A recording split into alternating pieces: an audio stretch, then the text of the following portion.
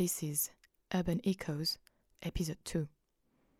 In this episode, Mr. B tells us about being a teacher in London while remembering his childhood in India.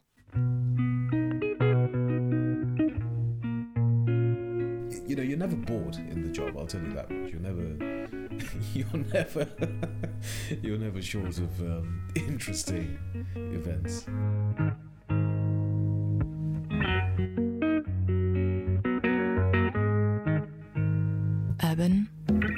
Urban Echoes.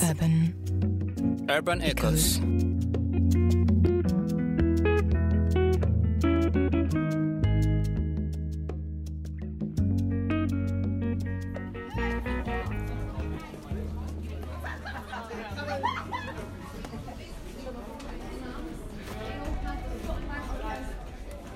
I'm a secondary school English teacher in inner city London.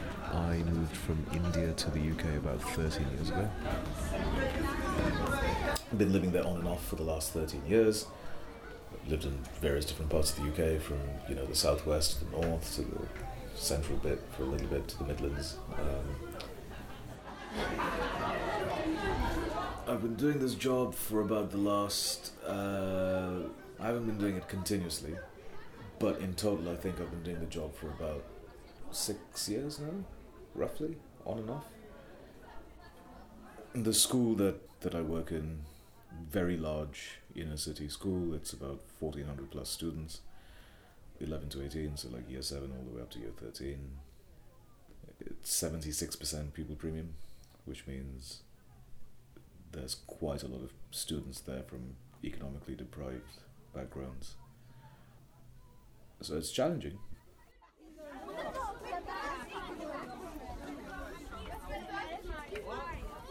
The school that I'm in at the moment, they did fail an Ofsted inspection a couple of years ago. So it was like a week before I joined, they had an Ofsted inspection, and they were put into special measures, which is the lowest category, and it basically meant that the school had to be taken over by an academy chain as part of the legal process if you get that grading, and then move on from that point. But then at that stage, because there were so many gaps in how the curriculum was being, I really hate the word delivered, so I don't want to say delivered, but the way the curriculum was being conducted in the school, I think overall the students definitely felt that there were some shortcomings. Behaviour was a real challenge as well, because behaviour was not being managed effectively. We had very weak whole school policies on behaviour. We had very weak whole school policies on measuring attainment as well. We had very weak whole school policies on holding staff accountable for what they were doing and how they were applying strategies in the classroom to help students actually attain at their best level possible. And I think kids are very perceptive, so I think they did understand that there was an issue in the school. I don't think they knew what the problem was. I don't think they had the language or the understanding necessarily to articulate that, this is what the problem is, but I think they definitely felt that the teaching wasn't adequate, the support wasn't adequate. But I think now, a couple of years on from that, I think they realise that there is an expectation from teachers as well. So we've had students communicate far more recently than in the past, when they would like certain things to be done in lessons. I don't think they necessarily know the pressure that we're under all the time. I don't think they necessarily know... they feel it, no? Well, they feel it in ways that they might not realise, but so like, for example, if a teacher is exhausted because of their workload and they're a little bit burnt out at the end of a week or the end of a term or something similar, that will change how a teacher behaves in lessons. They might be a little bit more cranky, they might be a little bit more, a little bit less tolerant. That might affect the way a student is learning, and they will feel that something is not quite, right, and there's something inconsistent about that particular lesson. They won't necessarily know it's because the teacher's been, marking 100 books throughout the course of that week, or there's some sort of data analysis deadline, or there's some sort of, whole school thing that's happening that's been taking up all of the teacher's time or whatever else, but they'll feel that there's something wrong in the lesson. So at the point of delivery, they'll know something's up. Okay, guys, in a second, I would like you to actually discuss your ideas. So can you spend just 10 seconds really quickly finishing up your sentences and be ready to share your ideas on your table? Okay? So in 5, 4, 3, 2, 1. I think that right is not actually You were telling me about new behaviour policies. Yeah, I was quite shocked by certain behavioural policies that were implemented in your school. I actually think the behaviour policies are good now, how they stand. So when we failed the Ofsted inspection, a few months after that, the head teacher at the time tried this whole radical approach of changing how behaviour was managed in the school, and part of that system was to have a warning system where students were given, I think it was 2 warnings, and then on the 3rd one they'd be sent out of the lesson. So, and the premise was that the students could be given a warning for anything. So if you came into lesson without a pen, for example, that would be a warning. If you showed up 2 minutes late to the lesson, that would be a warning. If your shirt was untucked, because they wanted really sort of a strict uniform policy as well, that would be a warning. And the list goes on, you know. And so, and on the 3rd warning, they'd be sent out, and they'd spend 24 hours in isolation, which is, you know, they're not in contact with the rest of the student body. And you'd have a senior member of staff. It's really odd, this kind of...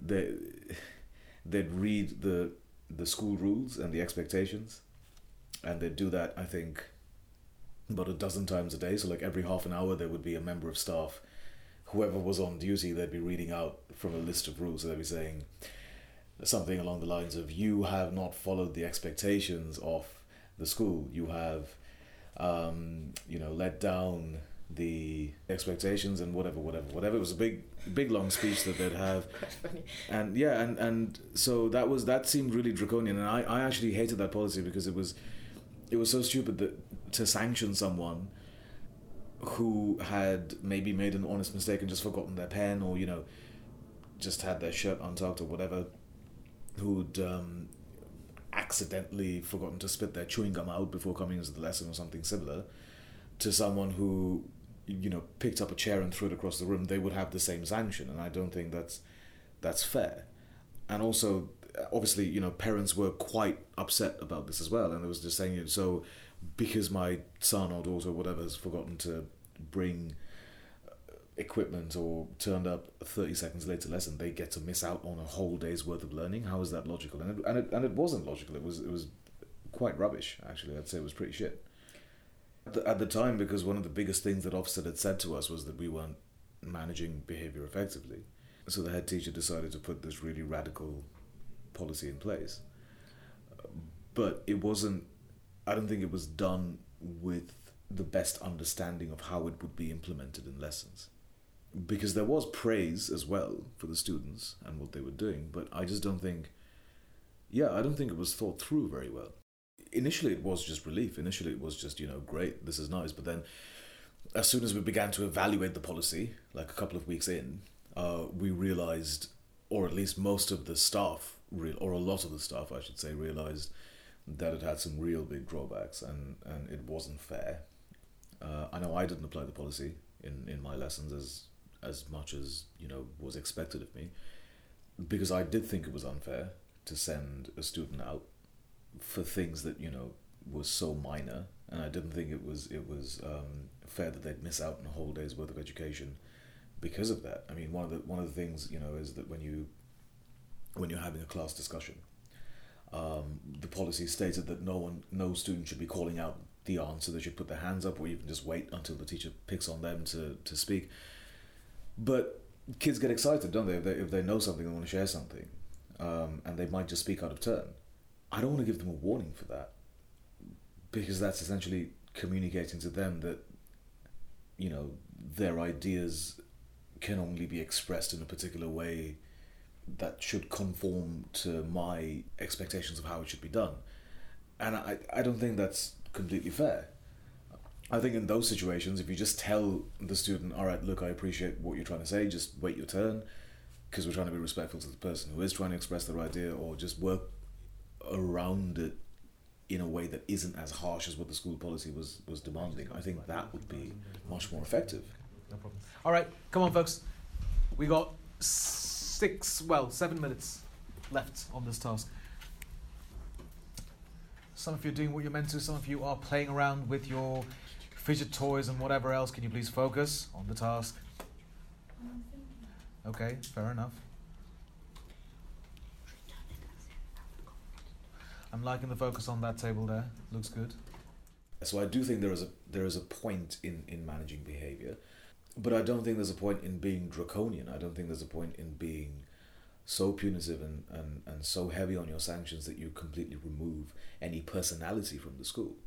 And at that time, it really felt as if the personality of the students was being totally subdued. You know, it felt very much like, this is very hyperbolic, obviously, but it kind of did feel a bit like a prison system in a way, a little bit. But we changed that, and as soon as the new academy took us over, the regional head made it a point to change the behaviour system from day one. Okay. So we're just sort of planning the response here a little bit. Any questions? No? We good? Okay, 10 minutes then, folks. Focused, purposeful writing, please. Yeah, go on. Yeah, I'll do it. I love kids with personality. I love kids with a bit of character. I love my favourite classes are always the ones that aren't really shy about expressing their opinions, because I actually want these guys to grow up and actually sort of push people's buttons and question stuff and not just accept things because that's how things are. No, why the fuck would you do that? We don't do that as adults. I mean, if we think critically about stuff, it should be part of our nature to question things and to provoke meaningful responses. My job is essentially not to dampen that or to reduce that. It's to focus it where it needs to be focused. An hour and 25 minutes is a long time for a child to just be sitting and doing exactly what you want them to do. Of course they're going to talk. Of course they're going to fidget a little bit. Of course they're going to, like I allow some of them to even just get up and take a little walk around the classroom because, I don't, and I wouldn't like to sit in one place for like an hour and 25 minutes, let alone one of those really hard, uncomfortable plastic chairs that they sit on with no cushions, It's not nice. So that's not what my expectations are in the classroom anyway. Particularly, in places like London, because there's such a focus on behaviour. There's such a focus on problem kids and troubled kids. I think there's a whole mythology about kids and teenagers being troublemakers and this whole mythology about them not really conforming to societal expectations and society's rules and things like that. I think we're obsessed as a bit of a culture in trying to control kids' behaviour rather than direct it in more meaningful pursuits. And I think that's one of the flaws of British culture in particular, as far as the schooling system is concerned. I don't think we try and understand the kids all that much. Yeah, you can leave your book here, that's fine. You can leave your book on that shelf, that's absolutely fine. I can feel my Thank you, miss. I can feel my end of my life because the ship is like. In India, it was a little bit more extreme, I guess. The processes of control, the way in which teachers actually managed behaviour was, well, I don't really think you can call it behaviour management. Really, it was something entirely different. I went to one of these la-di-da private schools in Kolkata, which were they basically sustained themselves on years of reputation. As soon as I got to an age where I could think about it critically, I realised that it was all just a massive front. You can have all the qualifications to do with your subject. You can be a master of this and a king of that and a queen of whatever. But unless you know how to teach, unless you know how to make that accessible to kids in a meaningful way and engage them and build positive relationships with them and actually motivate them, I think you're a pretty shit teacher. And we had some horrible shit teachers. They knew their stuff. They were very qualified in terms of, whatever their subject was. But as far as teaching was concerned, they were very ineffective. The majority of them, the vast majority of them, were very ineffective. And when you have ineffective teachers, you're going to see more behaviour issues, obviously, because the kids know that the teaching isn't effective. If a child can't access the material that's being covered in a lesson, how do you think that child feels? Obviously they feel upset, obviously they feel frustrated, obviously they feel impatient, and they feel bored. So if the lesson isn't being differentiated properly for the entire class, you're going to have people acting out, because that's the only thing that's going to be meaningful to them at that point. The lesson isn't certainly meaningful. Oh, in terms of behavior, in terms of trying to shape my behavior or change my behavior, there was everything tried from the teachers, just blatant name calling, slapping across the face, or sort of hitting with rulers in terms of a punishment. Caning was done by usually the vice principal, because I think he's the only one that had the cane. I'm not really sure, but I was caned a couple of times. Yeah, and like bizarre punishments. So there were like punishments where the teachers would make me stand at the back of the class, holding a textbook, and ask me to read it quietly to myself. And I used to just think, well, obviously I'm not. So what is the purpose of this? It's just a waste of my time. And so obviously I wouldn't do the punishment, which would then lead to bigger punishments.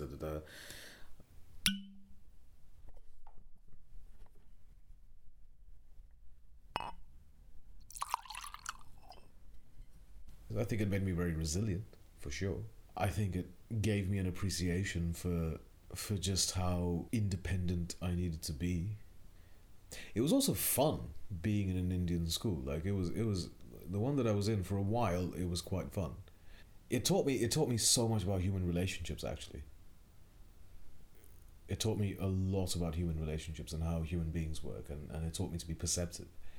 And those are things you don't learn on the curriculum. You learn because of the environment. And I think the environment that it provided was so competitive, but also, where you had to be really resilient, otherwise you wouldn't really make it, or you had to read situations really well, otherwise you wouldn't really make it. I mean, it was ridiculous if you think about it. 4,500 students in a school, all boys. It's an intense situation. It's not the easiest to actually live your adolescent life in. Where did you discover whiskey? When I was 6. My dad gave me some. Obviously didn't start drinking then, but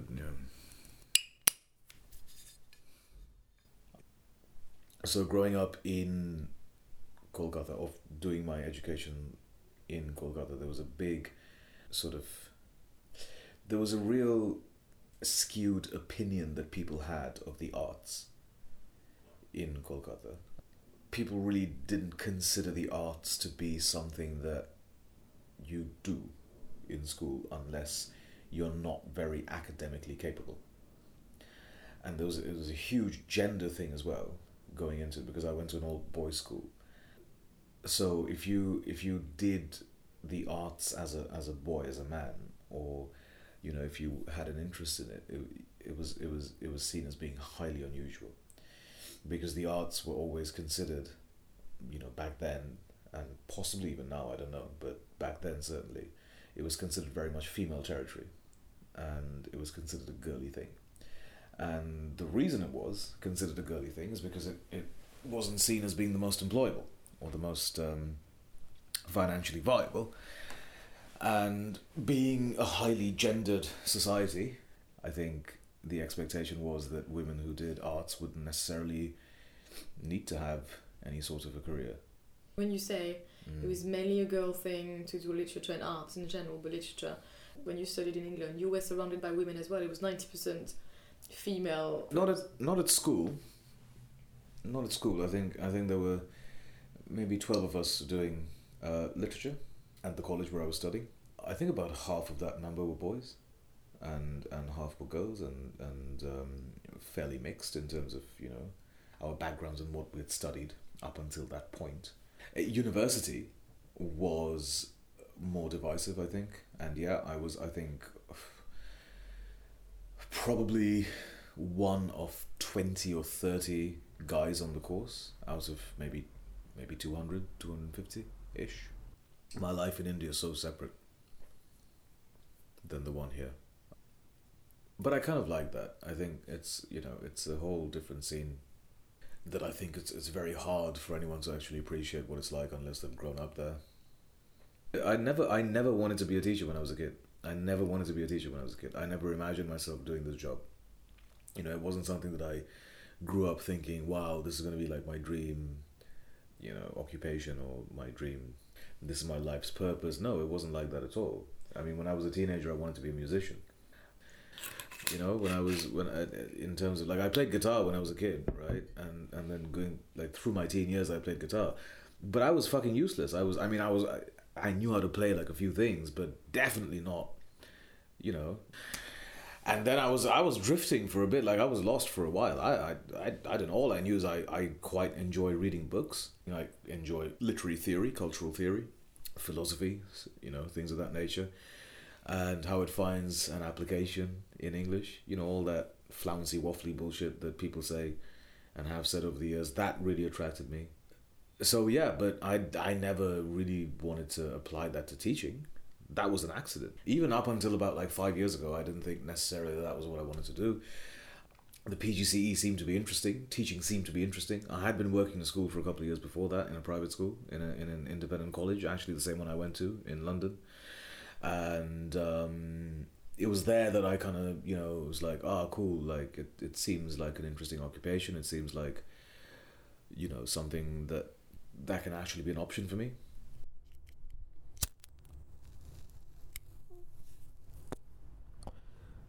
After my first public exams in Kolkata, it was a bit of a shit show in terms of Why so? Well, some of that stuff that I mentioned before, in terms of like the gendered nature of the subjects and sort of the expectations that people have of how the arts doesn't really lead to much employability and all of that. I guess my mum thought the same way. I guess she thought that it would benefit me to do science and maths and that sort of thing. I can completely sort of see her point in why she would think that, but I think there was also a little bit of a lack of acknowledgement, I think, on her part, where I was coming from and what I wanted to do with my life, and, you know, and what I wanted to study, because I was really, really keen on doing it, and I was really into it, and I was really motivated to actually study English. And I think there was just, I don't think she understood that, or I don't think she really understood why I would want to, or I don't think she understood what careers it could lead to, or even what the purpose of that is. I think she very much thought, well, you can read books in your free time, why do you need to, you know, actually study it? So it was, so it was interesting going into the last 2 years of my schooling with that sort of pressure from home. And so when my results came out from the first public exams, Mum sort of pushed me into doing the sciencey stuff, and I hated it. I absolutely hated it. I had no interest in doing it. I had no interest in being there, and it got to a point where it was ridiculous. It got to a point where they called my mum in at the school, and I think it was the vice principal. I had a chat with her and said, okay, look, clearly your son is not going to actually pass the end of year exams. So should we consider, you know, the alternative options? And my mum, it was only at that time that she kind of relented a little bit and had a chat with me and said, okay, so what is it exactly that you want to do in that case? And I was like, so we're having this conversation like 6 months later than it was necessary. But all right, cool, at least we're having the conversation now. And then, I don't know, I guess I was able to make my point for doing English, and that was that. I switched from the Indian board school to an international school. 6 months after that, I was in the UK.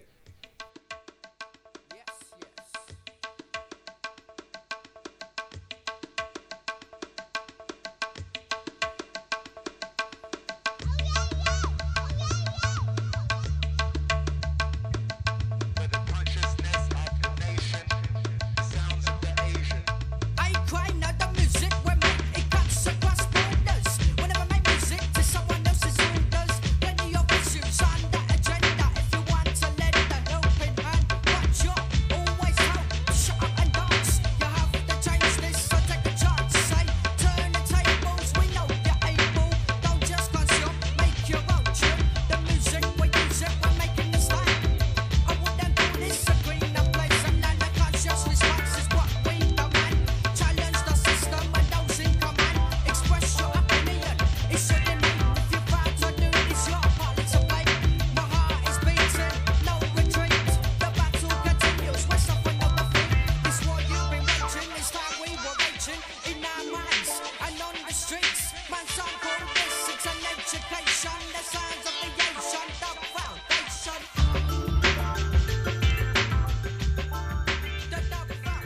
PGCE was in a major southwestern city. How did that go? Shit, it was horrible. Well, no, it was a huge black stain on my life for the 9 months that I did it. And it's the sort of stain that seeps through the layers of your existence and really colours your soul, really. I would say from around mid-April that year all the way up until about July, the end of July that year, was horrible. It was a nightmare. It was absolutely ridiculous. I'd already had a job lined up in London as an NQT. Obviously, I lost that placement. My visa at the time which was a student visa, was expiring, and so there was a whole bunch of legal issues that I had to go through. Eventually ended up hiring a lawyer to get me out of that situation, which was a hell of a lot of money that was spent. And it was completely unnecessary, because when I then took a year and a half probably off from teaching, and when I resumed the PGCE, I hadn't been around teaching at all. I hadn't been in the classroom, I hadn't observed any lessons, I hadn't done anything. But then when I went back into the classroom, I was observed within the first week of this last placement, and my university mentor came and said, wow, so you've clearly worked on a whole bunch of different things, and you've clearly put in a lot of effort, and you've clearly shown some massive signs of improvement in your teaching in this lesson, and you're hitting all of the teaching standards really well, I was just thinking, well, fuck me, then your measurement system is completely broken, because I haven't done anything differently now than what I did in my last placement that I failed. It's probably just the fact that I'm far less stressed now, and I'm far less under the cosh. But apart from that, really, my style hasn't changed, my approach hasn't changed, my understanding of what's expected of me hasn't changed. Yeah, the way you measure success on the course is completely defective, and it doesn't work. And I think it puts people off teaching. I think that's the sort of thing that puts people off teaching.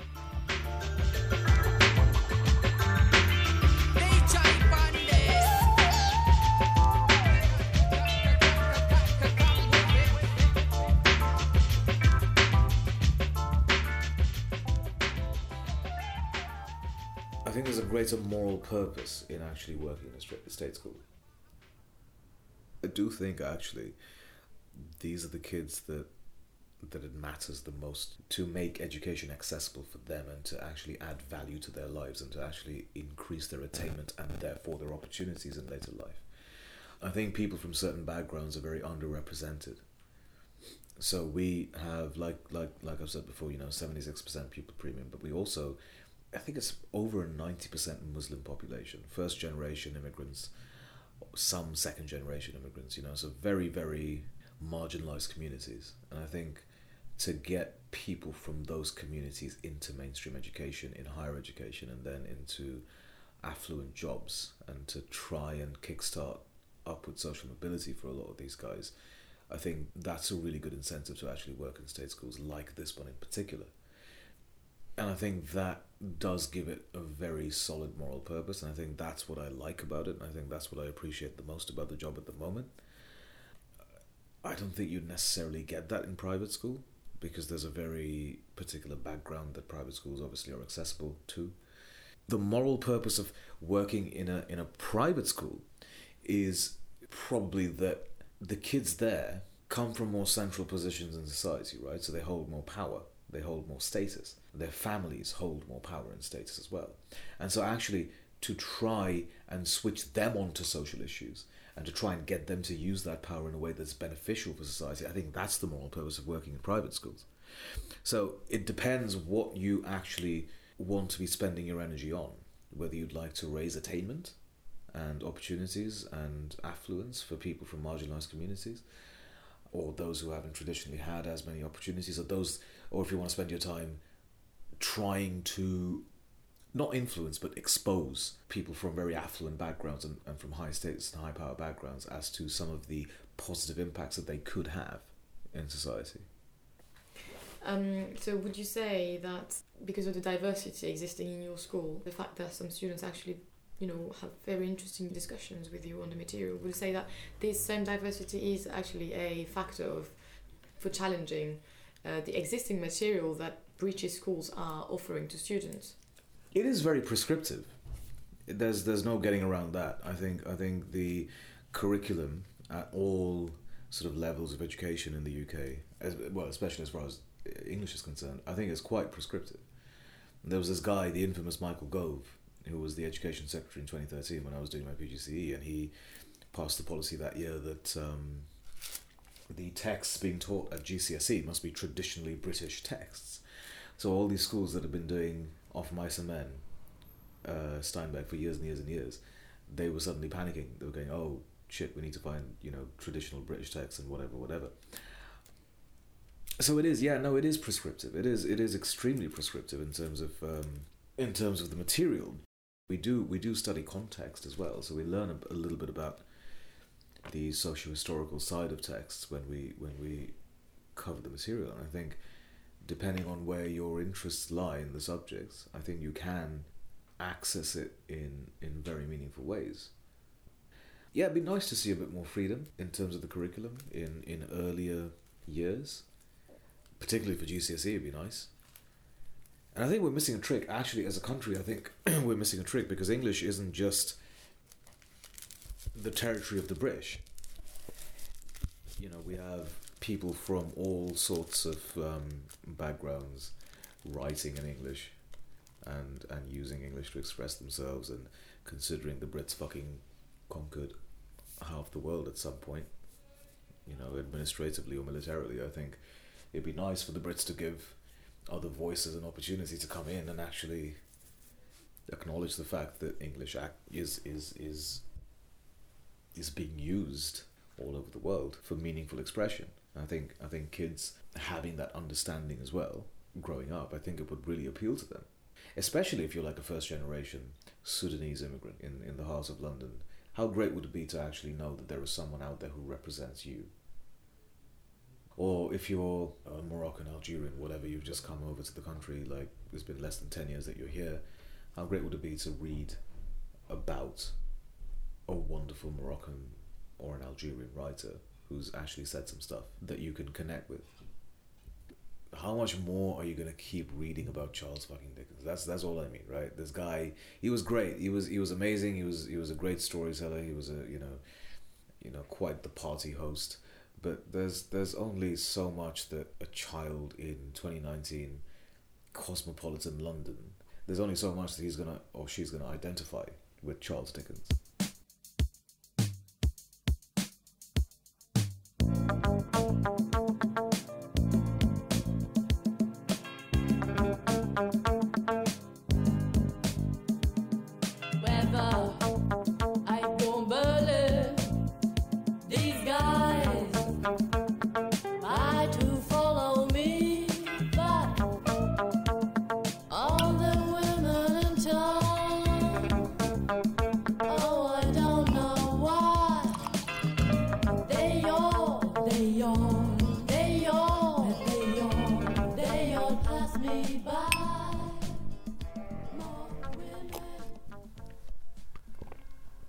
I've never joined a teaching union.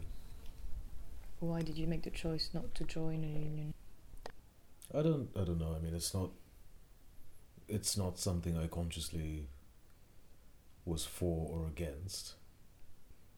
I just think unions in the academy chain that I work in are quite ineffective. I don't think they achieve much.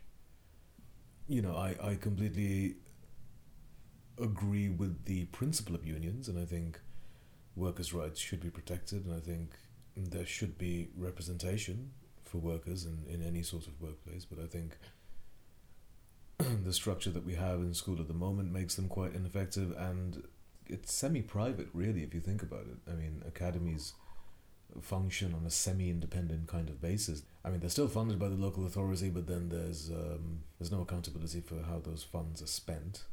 I mean, there is accountability, but not to the local authority as much as, say, a local authority school. And within that structure, I think it's very difficult to actually, change things via unionism. But that's a choice, I guess, that people make to work in that environment.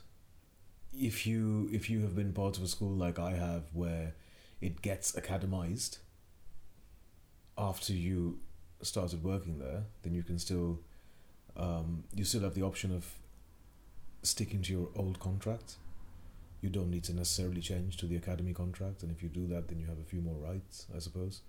Or at least your rights as a worker are represented in a different way via the old contract, and I think that's potentially a way around it. But then obviously if you've chosen to work in an academy which has an existing academy structure, then, or if you've chosen to work in a school that has an existing academy structure, then I suppose the best thing you can do is just be aware of the reputation of the chain and what they ask workers to do, and then sort of make an informed choice as to whether that's something you would like to engage with or not. I think that's a bit more effective than going into it blind and expecting the unions to actually uphold your rights, because they won't. I mean, they will try, but they can't really. I'm also aware that this is just from a teaching perspective and from a very specific perspective of working in an academy. I think unions can work in local authority schools. I think unions can work in other professions very well, and I think they have, and I think they do. As far as I'm concerned, as far as my personal position in the workplace is, I don't think unions will really benefit me that much. And what will, then? Well, it's a good question, because I am overworked, that's for sure. I spend most of my evenings and weekends in one way or another involved with my work. It is difficult sometimes to maintain a balance between that and everything else that I do, and my personal life, and my own pursuits, as it were. I don't really know what a good solution is. I think, well, in an ideal world, I guess there would be a restructuring of the nature of the role of teachers. I think there would be more funding available, so school sizes would be slightly more manageable, or you'd have certainly a better staff to student ratio, which would actually be very beneficial for the kids as well. I mean, everything that's beneficial for teachers in terms of improving their working conditions would ultimately be beneficial for the students. I think more effective government policies would be a good thing, and I think there definitely needs to be some sort of pressure to make the government improve those policies with regards to education. And I know that what I'm saying here is, I mean, that's one of the remits of a union, for example. That's what they would do. But I just feel like there's a huge divide between insider and outsider pressure groups and what they can achieve. So it's a difficult question. I don't really claim to have any solution to it.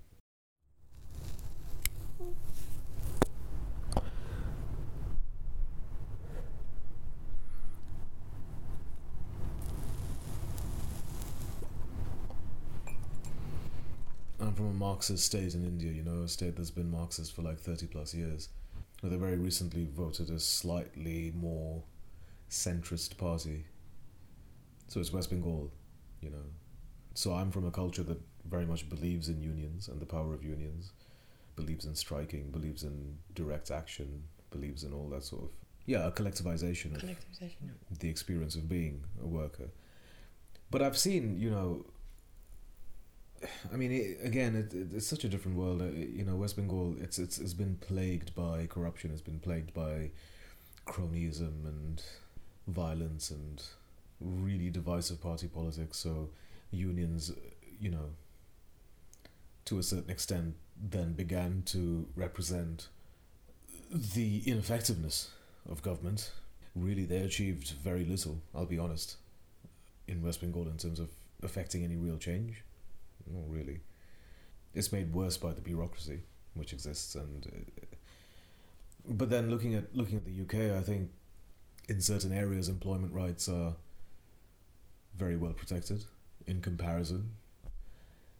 But then I think with regards to any public sector job like teaching, nursing, police work, etc., I think the expectation is that the moral duty that the workers possess is sufficient to get them through the hard-working conditions, but I think that's unfair. I think I don't think there's any nobility or any nobleness in sacrificing yourself totally for your job just because your job is morally good and morally effective. Because ultimately what that does is it creates a situation where a lot of very effective teachers, nurses, police workers, etc., etc., etc., just burn out. They can't sustain themselves in those professions no matter how much they want to. I just feel that the current model that we have is ineffective. I think where the union can be effective actually is in changing the focus on what it means to be a successful teacher.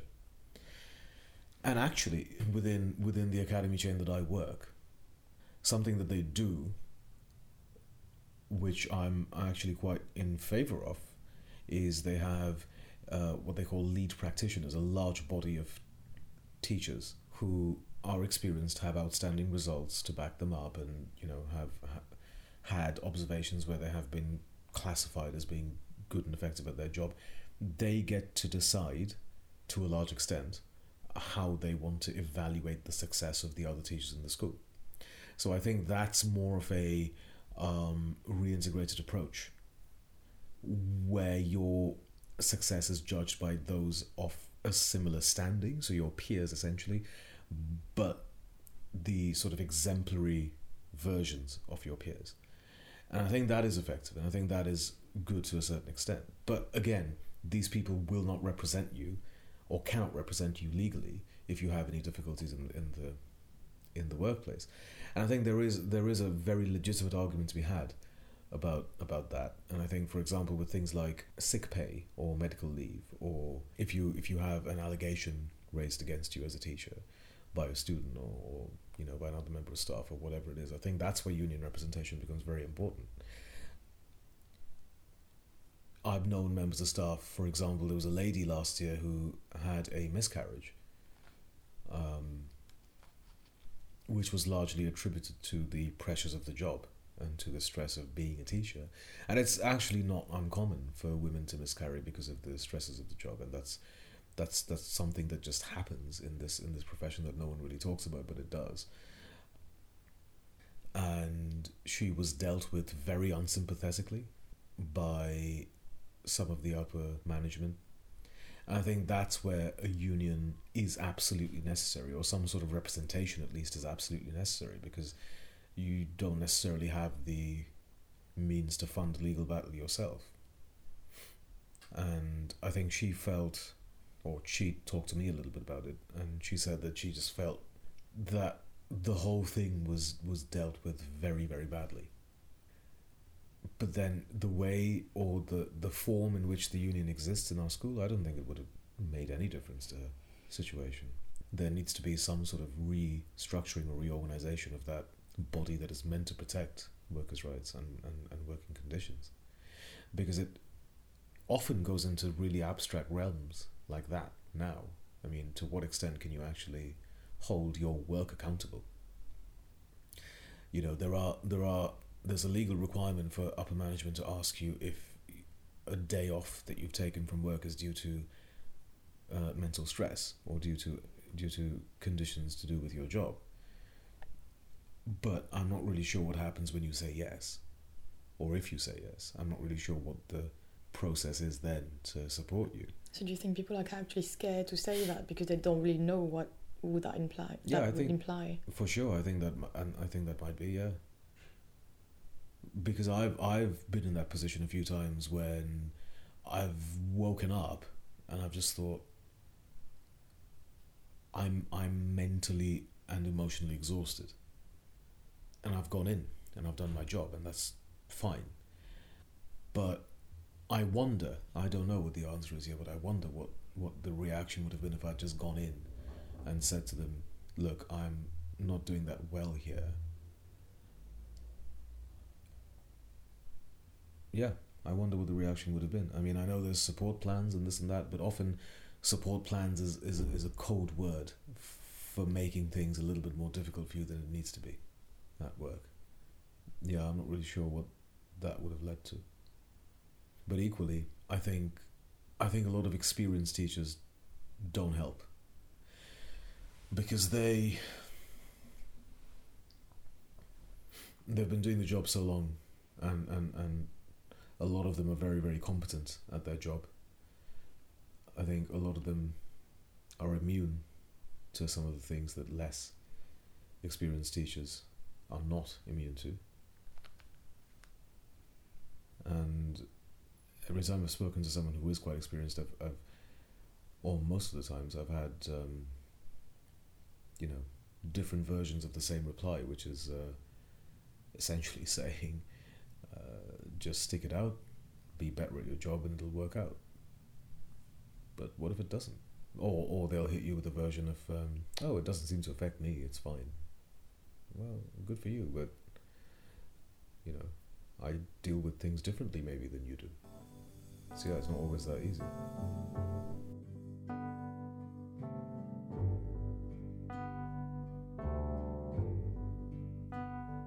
Big boss man, can you hear me when I call?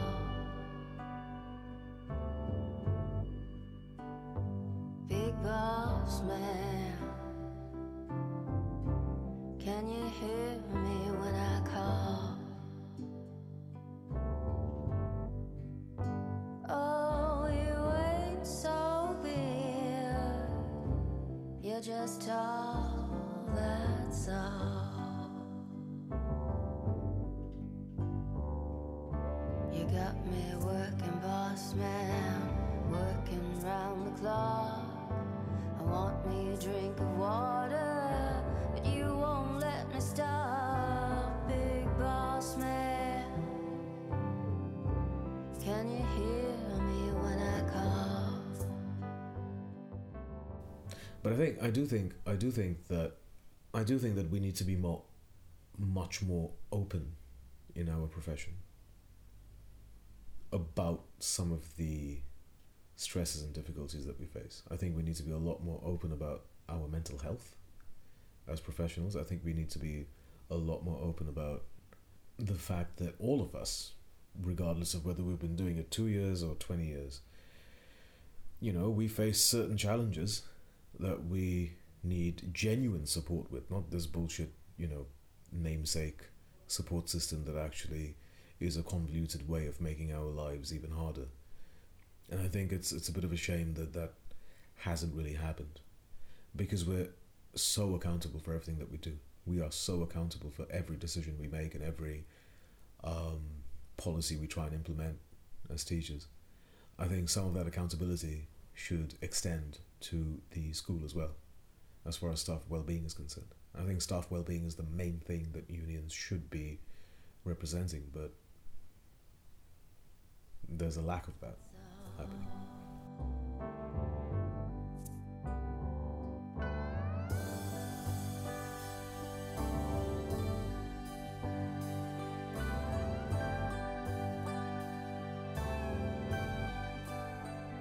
Favorite part of being a teacher?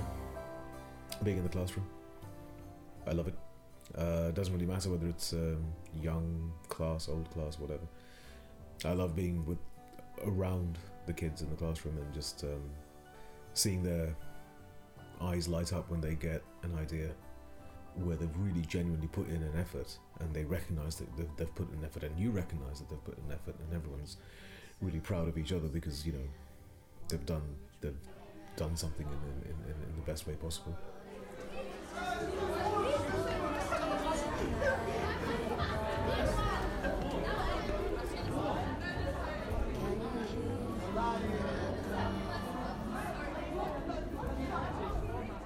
Yeah, the funniest thing, I guess, there's so many.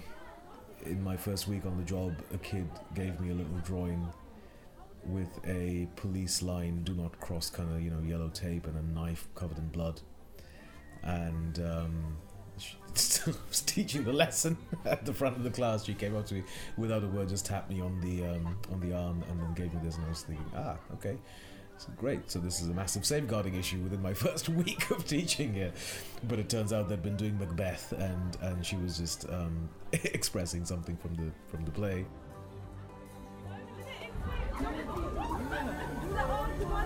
You're never bored in the job, I'll tell you that much. You're never short of interesting events.